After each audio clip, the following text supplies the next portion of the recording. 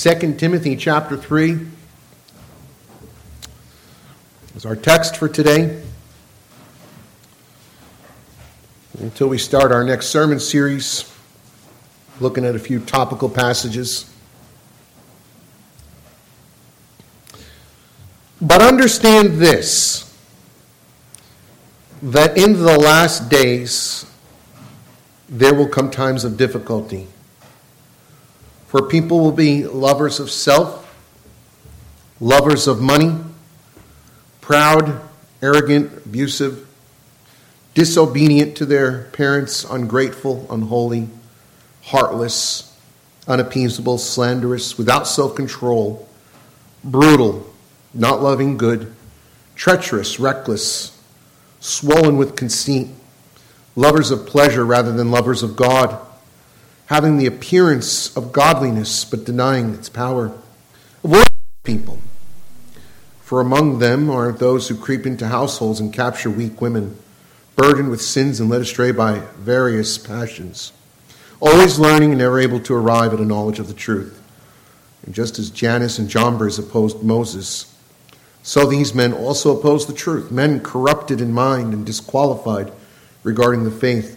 But they will not get very far, for their folly will be plain to all, as was that of those two men. Let's pray.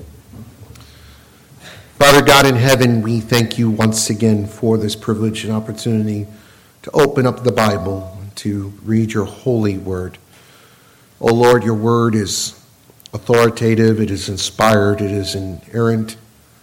And we look to it, O Lord, now to instruct and edify our souls.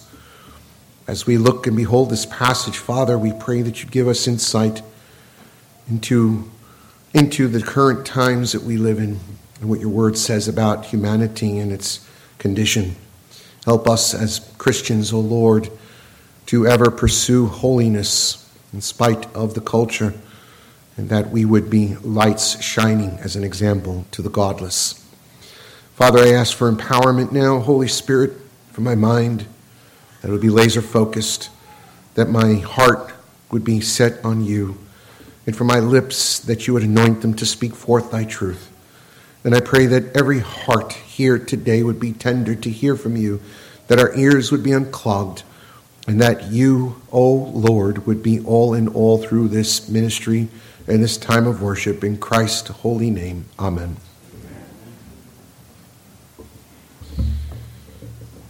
We're living through some rough times, aren't we?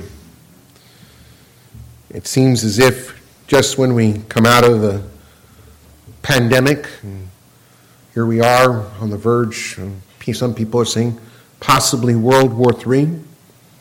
I don't think that that's going to happen, although I'm not a prophet nor the son of a prophet. But one thing I do know is that we're living in difficult times. And the Bible says that there will be difficult times as Christians. And the question is, when we do live through these seasons and through these times, how do we adjust? Coming into the 21st century, it's been a ride ever since the year 2000. 2001, we saw the World Trade Center attacked and collapsed in New York City under an attack from a foreign enemy, something that's never happened in the history of the United States. We engaged in a war on terrorism for a good 20 years, and it's not as if that war has ended. It's still going on, it's just not spoken about anymore. And we've watched society within America morally degenerate in the last 20 years in a more rapid pace than it did in any times previously. We've seen great economic recessions. And as we approached the second decade of the 2000s, we had a global pandemic. Most of us here did not walk away from this unscathed. We've either gotten COVID or know someone who got it, and some of us may even know someone who died from it. And just as we think we're coming out the other side of that, we're living through a period of hyperinflation, and we have a nuclear nation like Russia threatening to use nuclear weapons if anyone gets in their way of taking over the Ukraine. What kind of world do we live in? On top of that, here at home and around the world, we're seeing a cultural paradigm shift away from God, away from the gospel. We're living in what many will call a post-Christian world, where secular atheism seems to be the glue that's uniting people around the globe. The cohesive there is the social medias, platforms of Twitter and Instagram and all these other feeds that unite people in the zeitgeist of our age. And so talk of living in the last days has been very common lately. I hear a lot of Christians saying we're living in the end times, and every time something in the news cycle comes up, again I hear people saying we're living in the last days. The question is, are we living in the last days? Well, Jesus said no one knows the day or hour but the Father. The angels in heaven do not know, neither the Son, only the Father. Well, hear what the Lord said in Matthew 24, 3 through 8. His disciples were questioning him about his return, his second coming. He says, tell us, when will these things be? What will be the sign of your coming and of the end of the age? And Jesus answered them, see that no one leads you astray, for many will come in my name, saying, I am the Christ. And they will lead many astray, and you will hear of wars and rumors of wars, and see that you're not alarmed, for this must take place, but it is not yet the end. For nation will rise against nation, kingdom against kingdom. There will be famines and earthquakes in various places. But these are just the beginning of birth pains. I won't stop there. These are just the beginning of birth pains. Very interesting metaphor the Lord uses here. He's using the illustration and the metaphor of a woman who's in labor. At the end of a woman's pregnancy, she's about to give labor. She begins to have birth pains here, which are reference to the contractions. They come on very mild at first. Their pain, it's a nice jolt, acute pain, and then a long period of time goes, and then another one comes, and it hits hard. And the closer you get to delivering the baby, the pains get stronger, they're more intense, and they become closer. All right? The gap in between each contraction gets shorter, and the pain gets more intense, until finally you deliver the baby, which is the greatest pain of all. Getting ready, right, Betsy? What he's describing is the birth of the Messianic age. And like a woman in labor, there's contractions. And these contractions are seasons. And they're seasons that are characterized, what Paul says here in 2 Timothy 3, as difficult times. That word times can be translated seasons. Like the woman in labor, these are contractions. They're difficult, they're hard to endure, but these are just the beginning of birth pains. Throughout the church age, we see that these contractions come. There's a season of great intensity of pain, then there's a period of peace, and then there's intensity of pain, and as we get closer to the end, the contractions become more intense and closer together, until we have the birth of the Messianic age. Well, in one sense, the Messianic age has already come, right? We're in the already but not yet. The kingdom of God is here, but its consummation is yet to be complete. And that won't happen until Christ returns. And that brings me to my passage today, because Paul says, understand this. In other words, pay attention, listen. In the last days, there will come times of difficulties. What does Paul mean by these last days? In the last days. This phrase is used often in the Old Testament, and it's pointing to the coming Messianic age, as I just said. It's a period of time that's ushered in at the appearance of Christ in his first advent, and will conclude with his second advent. The days began as soon as Christ's ministry on earth began. In fact, the Apostle Peter acknowledged this. If you go back to Acts chapter 2, at Pentecost, when the Holy Spirit came upon all those who were in the church in the upper room, and they spoke in different languages, communicating the works of God, they were wondering, people who heard, are these men drunk? What's going on? And Peter, standing there in verse 14, said to them, men of Judea and all who dwell in Jerusalem, let it be known to you and give ear to my words, for these people are not drunk as you suppose, since it is only the third hour of the day, but this is what was uttered through the prophet Joel. And in the last days it shall be, God declares, that I will pour out my Spirit on all flesh, and your sons and your daughters shall prophesy, your young men shall see visions, and your old men shall dream dreams. He's quoting from the prophet Joel, saying, in these last days. In other words, these last days have begun. What are the last days? In Hebrews chapter 1, verses 1 through 2, the author tells us, long ago and many times in diverse ways God spoke to our fathers by the prophets, but in these last days he has spoken to us by his Son, whom he appointed the heir of all things, through whom also he created the world. These last days have begun. The apostles believed that they were in the last days. And this is not merely to say that they believed the return of Christ is imminent, which they did, but they understood that the Messianic age had arrived. That the outpouring of God's Spirit on all flesh. And so it is that we live in this time period between the first advent and the second advent of Christ. 1 foot in the present evil age and 1 foot in the kingdom of God. Waiting for the consummation, waiting for Christ's return. And in that period, there are contractions, there are birth pains, and there are seasons. Paul says there will be very difficult seasons. As we learned about Paul last week, his first trial before Nero gets him an absolution. The case is dismissed, and Nero is a kind and gentle leader. But a few years later, Nero would become the most terrifying person to the Christian church that ever existed. He would be in every way, shape, and form a type of the Antichrist. And so difficult seasons will come. There will be contractions. There will be times where it will be difficult to endure as a Christian. In fact, the word there means wild, fierce, dangerous. And throughout history, that has always been the case. So as we're living in the current day that we're in, it is not as if this is something unique. It is not as if this never happened before. Go back 100 years, the turn of the 20th century. Everything seemed nice and good, and it was the age of automation. The automobile was invented. The Wright brothers got the first airplane off the ground. And shortly later, we used those same planes to start World War I. More people died in World War I than any other war in history.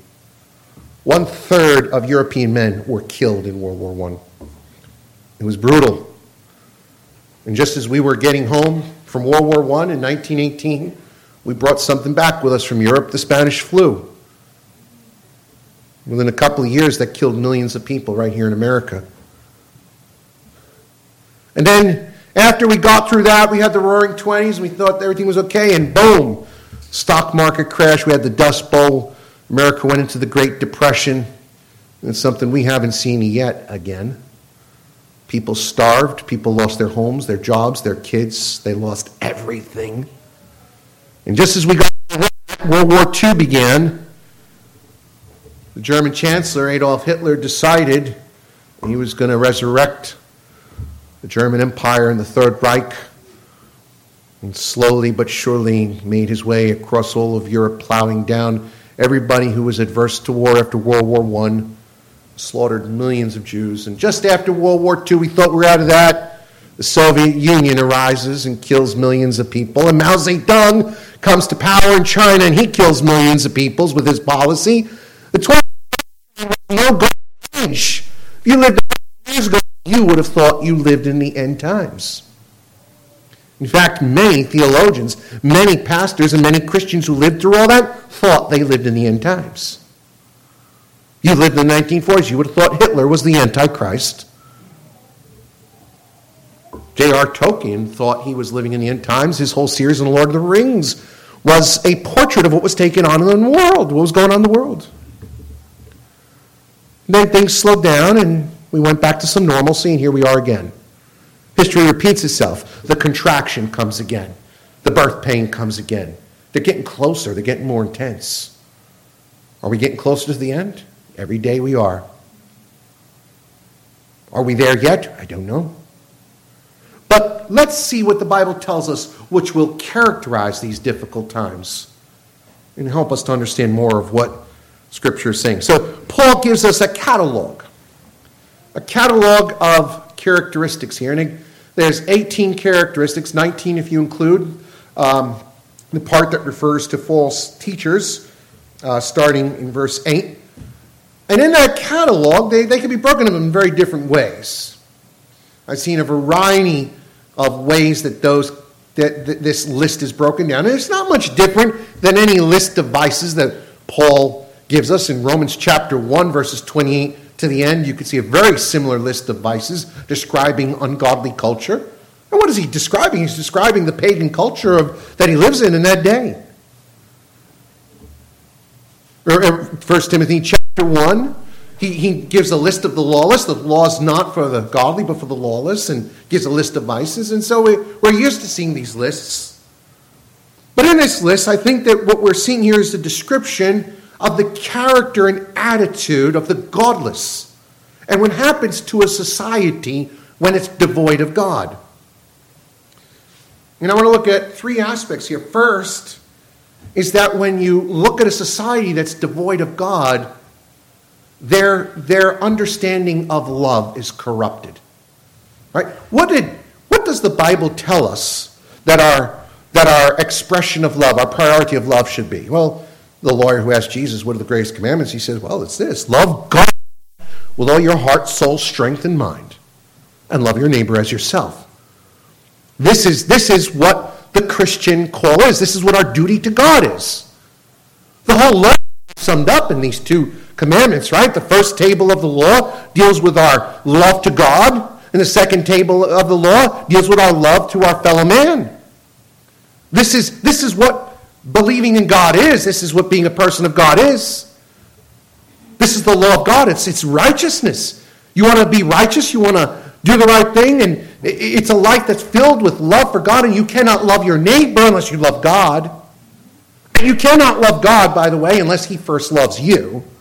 Right? We love him because he first loved us. And so those who are born anew, those who have experienced the love of God, love God, and as a result of loving God, they love those who are created in the image of God. But the gods have all that inverted. And so three loves are described here that describe fallen human condition. The love of self, the love of money, and the love of pleasure. All three are described here in this passage. The love of self in verse 2, the love of money, verse 3, and the love of pleasure, verse 4. In fact, we could describe these loves as narcissism, materialism, and hedonism. They're the three main isms. In fact, if you look at those three, categories, pretty much every temptation that exists, every sinful temptation that exists in our life falls under one of those three categories. The love of self, the love of money, and the love of pleasure. And so we look at the love of self, what we're talking about is unabashed selfishness, narcissism. We like to think that we're selfless in giving, but sinful humanity by nature is exceedingly selfish and self-serving. In fact, it's the chief idol that we bow down to worship. But perhaps in no other period of time have we seen such narcissism as we do in our day. It is baked into our culture in ways that we've never seen. Our whole advertising scheme is designed to appeal to our narcissistic tendencies. Social media. I don't have to give commentary on this, but Instagram, Facebook, Snapchat, you go down the gamut. It is built on the premise that people are narcissistic. That they want to put pictures of themselves posing and looking in a certain way. They want people to follow them, and if they don't get a like, they fall apart at the seams. It's the core of society. In fact, Paul goes within this context, Paul describes this love of self as proud, arrogant, and swollen with conceit. People who love themselves, their egos are the size of small planets. They think they're the center of the universe. They think they're God's gift to the world. They have a God complex. Everybody owes them, and everyone should give to them, and they're there to take and to receive worship from others. And if you don't bow down, they will make you pay. The narcissist is so in love with themselves that everyone exists for their welfare and benefit, and they're blind to it. You see, self-love is the symptom of pride and arrogance. One of the things about pride is people who are proud never know it. Pride is one of those sins that you're blind to. I'm sure that none of you are sitting here and think you're proud. None of you probably, I'm not proud. That's exactly the problem we're dealing with. In your denial of your own pride, you are blinded to the pride that exists within. Because anyone who thinks that they're not proud is not really, doesn't really know this book. Pride is the mother of all sins. And when others bring out our pride to us, we should be humble enough to listen. It is an ugly sin, and it blinds us. And usually everyone sees it but us. Then there's the love of money. I don't need to say too much about this either, because it tells us in 1 Timothy 6:10 that the love of money is the root of all kinds of evil. Hear what it says in verses 9 through 10. Those who desire to be rich fall into temptation, into a snare, into many senseless and harmful desires that plunge people into ruin and destruction.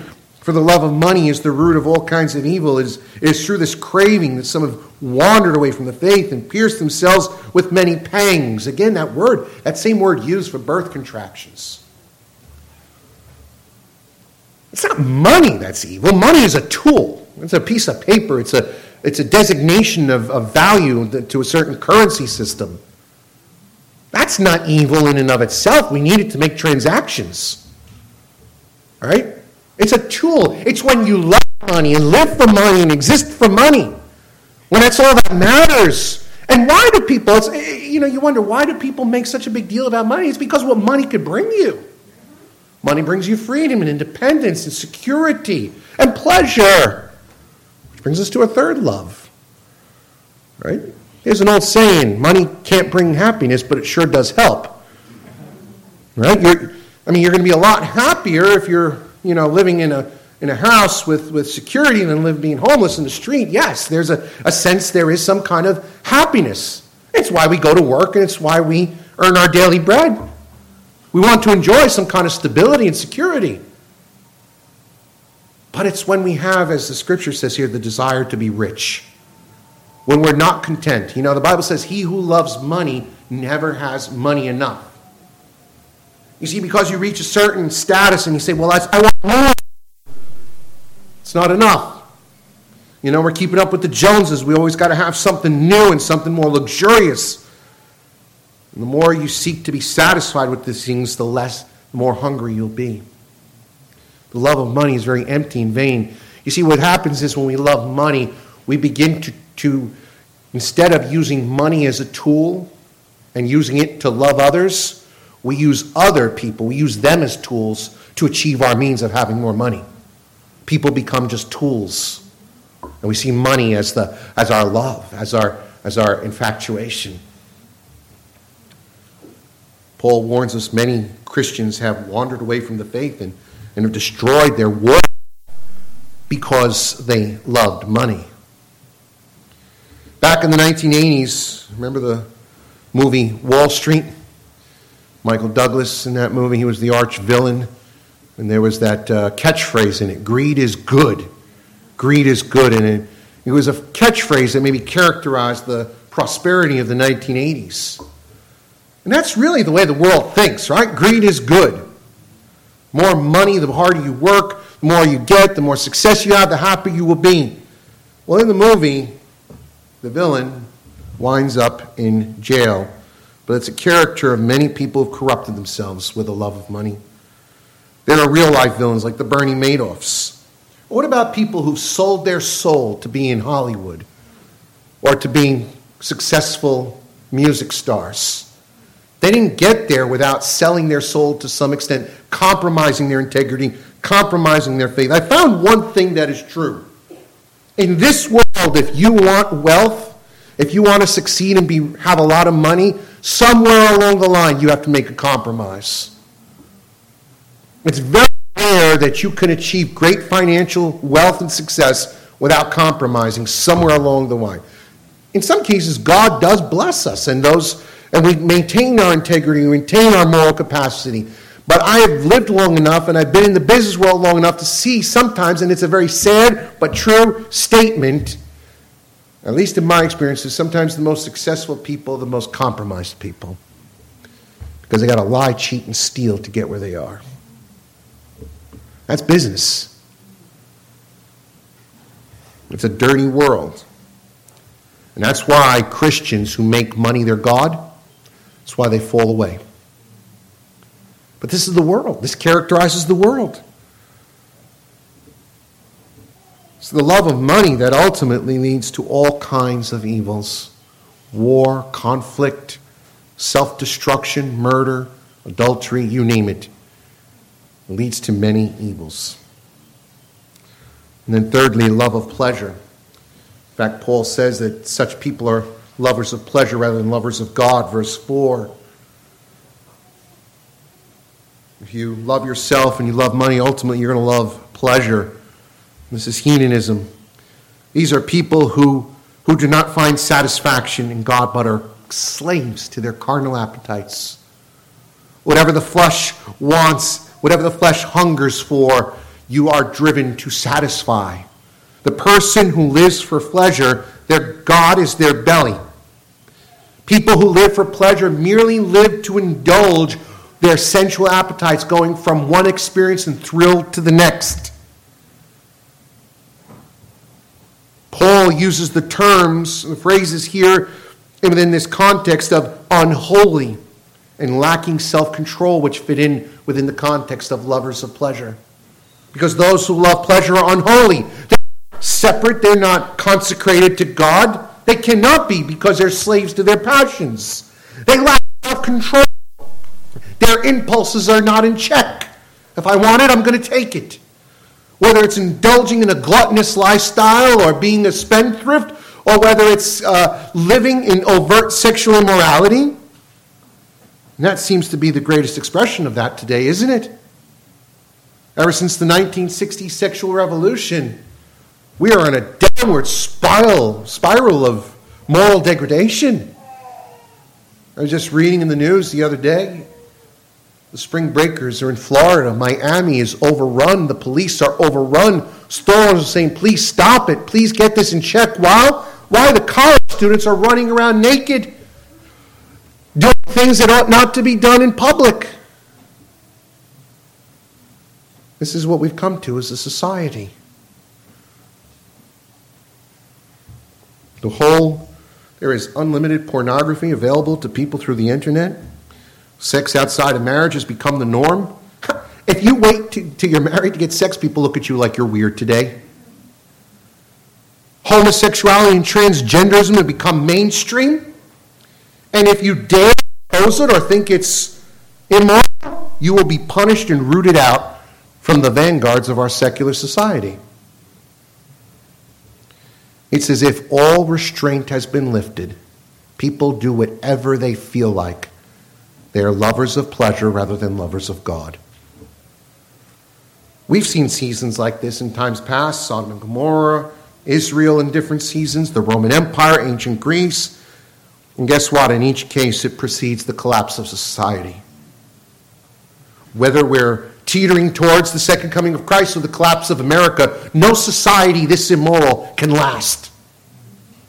It will fall. It will collapse.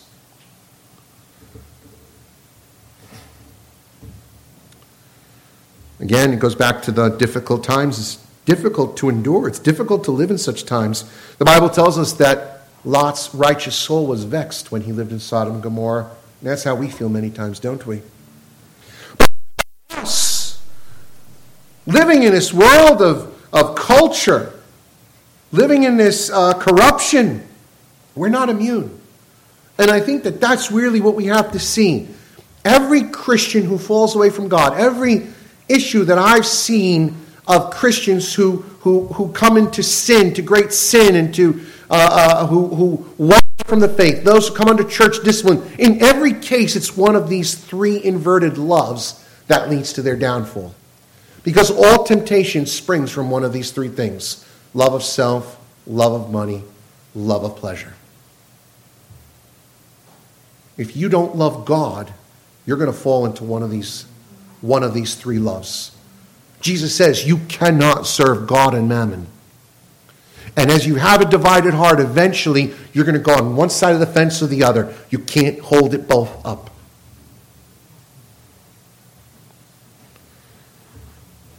Secondly, we looked at the corruption of love. There is corruption of relationships. As we look at society the way it is, one of the things we see is that with people who have a love of self, love of money, love of pleasure, don't get along too well. And I'll read through the list of vices. The two main categories that I see here is that there are those who are abusive and there are those who are disobedient to parents. I bring up those two categories because they're on two opposite ends of the spectrum. When we think of abuse, we think of those in power. Those who are in power tend to abuse their power. They abuse their authority. And we've seen great many examples of this. People have lost trust in the government. People have lost trust in police departments. They've lost trust in church leaders. Why? Because so many have abused their authority. They have misused their authority. Instead of using their authority for good, they've used their authority to take advantage of others. Why is it that whenever I read the news, I read of someone who is abusing their authority, whether it is the school teacher who's seducing their students for sexual pleasure, or it is someone who's a business owner who is taking advantage and using his co-workers to work overtime without pay, or parents who neglect their children, or police who abuse their authority, mistreating citizens. There are a plethora of examples. And this is what happens when people are lovers of self, lovers of money, and lovers of pleasure. They become abusive. I was recently reading a story about a man who used the PPE money that came in from the pandemic. He spent $60,000 on Pokemon cards. Seriously? I mean, this is what someone lives for and exists for. This was an adult and a child. This was an adult, like a 50-year-old, $60,000 from the government. That's abuse too. Right? We're abusive. But then there's the disobedience to parents. It's interesting that this is noted as a vice both in here and in Romans chapter 1. And there's a reason for that, because parental authority is the most basic authority that exists in society. If children don't and will not obey their parents, they will grow up to despise all authority. If authority is not respected in the home, those children will grow up to become adults who despise authority. And when you have parental authority completely dismissed and rejected, you are going to have a society of anarchy. Look around you. We are in a society of anarchy. It's chaos out there.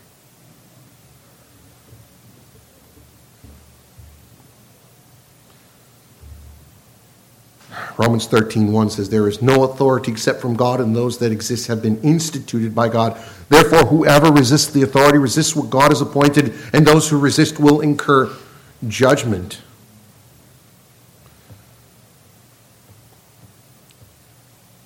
We are seeing a deterioration of society from within.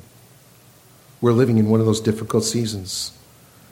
Paul goes on to describe other destructive forces to relationships. People are ungrateful.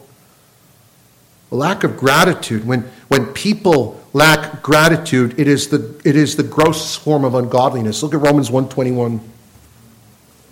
In Romans 1:21, when Paul describes a society that's been abandoned by God, he says, although they knew God, they did not honor him as God or give thanks to him.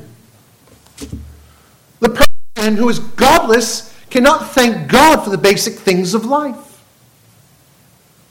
Nothing characterizes a godless culture more than people who complain. America is the most blessed country in the world. Every one of us here have more than most people on the planet Earth do today. Every single one of you is living a better life than 3/4 of the human race this day. Let me just remind you that 3/4 of the human race live in abject poverty and do not know where their next meal is coming from, and they do not have adequate clothing or food. And what do? We complain. We complain about the blessings we have. God blessed us with homes, we complain about our homes. God's blessed us with families, we complain with our families. God's blessed us with jobs, we complain about our jobs. God blessed us with so many rich things. And when we have nothing left to complain about, we complain about the weather. Ingratitude is characteristic of the godless, not the Christian. God smote many in the wilderness because they grumbled against him. That's why it says in Philippians 3, do not grumble or complain, for you are lights in this crooked and perverse generation. They're unappeasable, they're irreconcilable, Paul says. The godless, in these difficult seasons, they're people that love to argue. Nothing can placate their caustic spirit. They thrive on conflict and controversy. They cannot live in peace with harmony. Look at our society today. We're people addicted to outrage. The whole Twitterverse is a dedication to people who cannot be placated, who cannot be appeased. No matter what you say and do, the Twitter mob will come out and be outraged about something else. I am not on Twitter. I will never be on Twitter. And I hope to God no one here is ever on Twitter. I read about it, but I don't want to be on it. It fosters this controversy. This is the word. Something about I'm offensive about. I'm suing you. I'm going to cancel you. We're going to break some conflict. There's people who live in difficult times. Slanderous, the art of spreading false information about someone, mischaracterizing their actions to make them look bad. The word slanderer in Greek is diabolos. When you mischaracterize and you lie about someone and your words are used to make them look bad and harm relationships with other people, you're doing the work of the devil. Just look at the media. I don't care what station you watch, what news channel you watch, they're all engaged in the work of diabolos. Treacherous, those who betray and disloyal, brutal. The word brutal here is the word used for fierce lions. People are like animals. Look at the violence in our day. Look at how human life is so disregarded. Oh, what train tracks to be more so far. There's just no regard for human life anymore. I just woke up this morning. What I read is that a shelter housing women and children who were trying to shelter from the war in Ukraine was bombed. No regard for human life.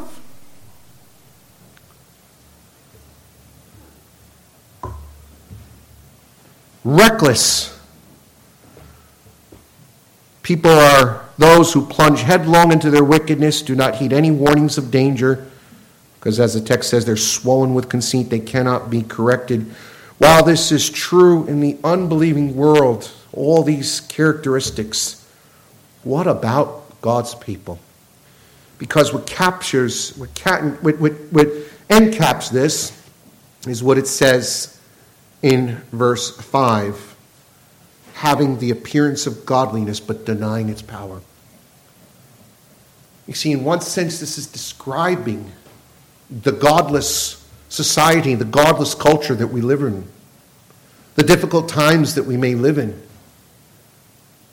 But Paul here is also saying there are people in the church who profess to know Christ who act the same way. They are a form of godliness. It's an outward appearance of godliness. They go to church, they dress appropriately, they know how to act publicly, but in private, what does it tell us? It says that they deny the power therein. In other words, there is no power. The power to live a godly life is through the indwelling presence of the Holy Spirit. And if you do not have the presence of the Holy Spirit in you, you are going to be just like the culture around you.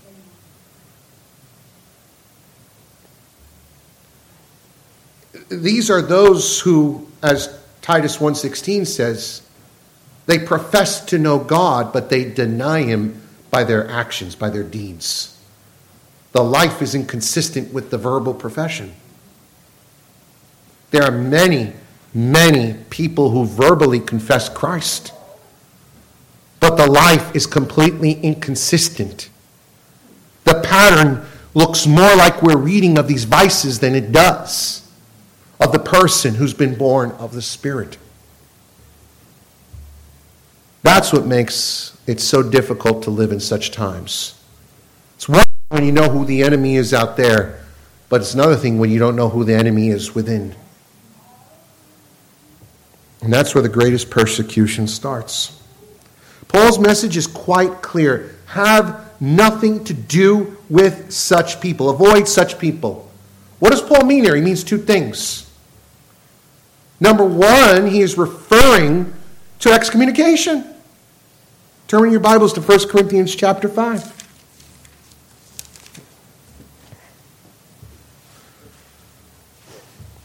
Verse 9, he says, I wrote to you in my letter not to associate with sexually immoral people, not at all meaning the sexually immoral of this world or the greedy or the swindlers, the idolaters, since then you need to go out of the world.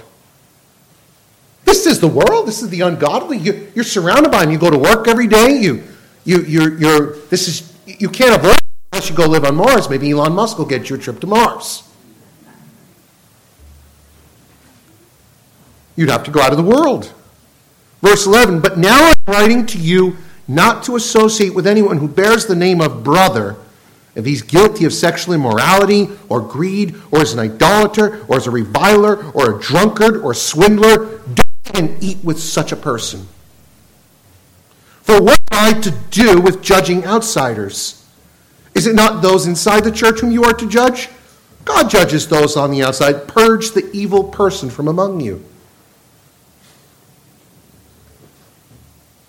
Churches ought to be committed to practicing church discipline. When sin is known in the church, it should be dealt with. When sin is not repented of, the proper steps of church discipline as outlined in Matthew chapter 18 should be exercised. When they are not, churches become unholy, corrupt, and lose their light. But secondly, I think there's a personal application. If you happen to know personally Christians who are behaving like the godless world that you're living in, you really shouldn't hang out with them. Do not even associate, do not even share a meal. Why? Because they will be a corrupting influence on you.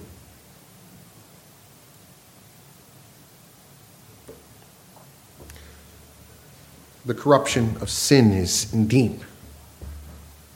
This is why it says, turn in your Bibles to Galatians chapter 6.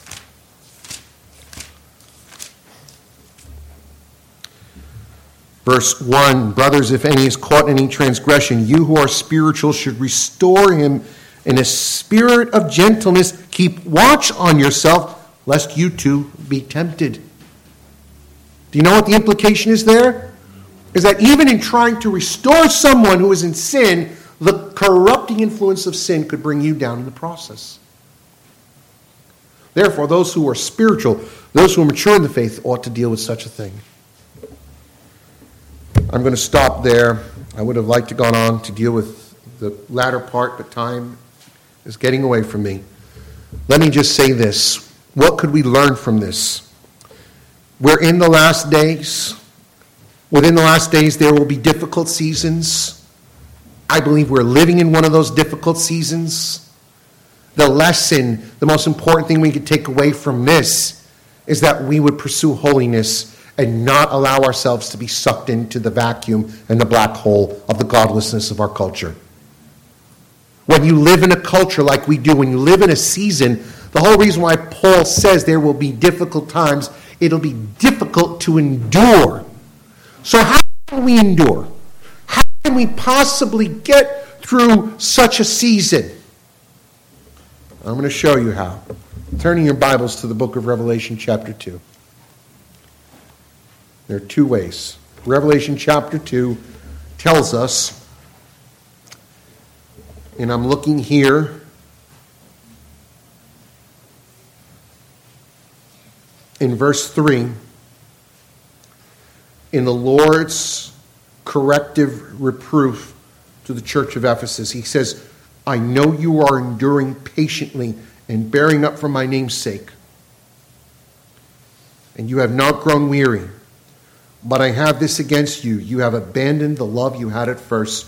Remember, therefore, from where you have fallen, repent, and do the works you did at first. If not, I will come to you and remove your lampstand from its place, unless you repent. The first thing that we need to do is get back to our first love. If you do not love God with all your heart and all your soul and all your strength, you are either going to love yourself, love money, or love pleasure. And if you have any of those three loves, all the other corruptive vices that we read about will become characteristic in your life. Repent. Turn from these sins. And so here's what I want to tell you. If you're sitting here to me today and saying, Bob, that's not me. I'm A-OK. That's the world. That's the unbeliever. That's the godless. Then you are dishonest with yourself. You're not being honest with yourself. Look within, identify the areas of failure, and repent. Return to your first love. That's the first thing I want us to see. The second thing also has to do with our focus. It has to do with our focus. It's very easy to see just the peripheral, hear what's going on in the here and the now, right? We're looking at the horizontal. We look at the world. We look at all the events. We're watching the news cycle, and it just seems so discouraging. And it's easy to say, this is horrible. The world is just going to hell. What do I do? Look at Colossians chapter 3, verse 1. It says, if then you have been raised with Christ, seek the things that are above, where Christ is seated at the right hand of God. Set your minds on things that are above, not on things of the earth. For you have died, and your life is hidden with Christ in God. And when Christ, who is your life, appears, then you also will appear with him in glory. Keep your mind set on things above. Focus on the attributes of God. Focus on the glories of the gospel. Focus and set your mind on the eternal inheritance that we have. It's not easy. It takes discipline. Setting your mind takes discipline. It means being plugged into the Word. It means being rooted in prayer and deliberately intending to focus our mind elsewhere. It means saying no to the news cycle, putting the phone down for a minute. And I'm preaching this not just to you, I'm preaching it to me. We need this. Because it's very easy to be captured and captivated by what's going on around us. Instead, let our souls be captivated by the revealed Word of God. Amen? Let's pray.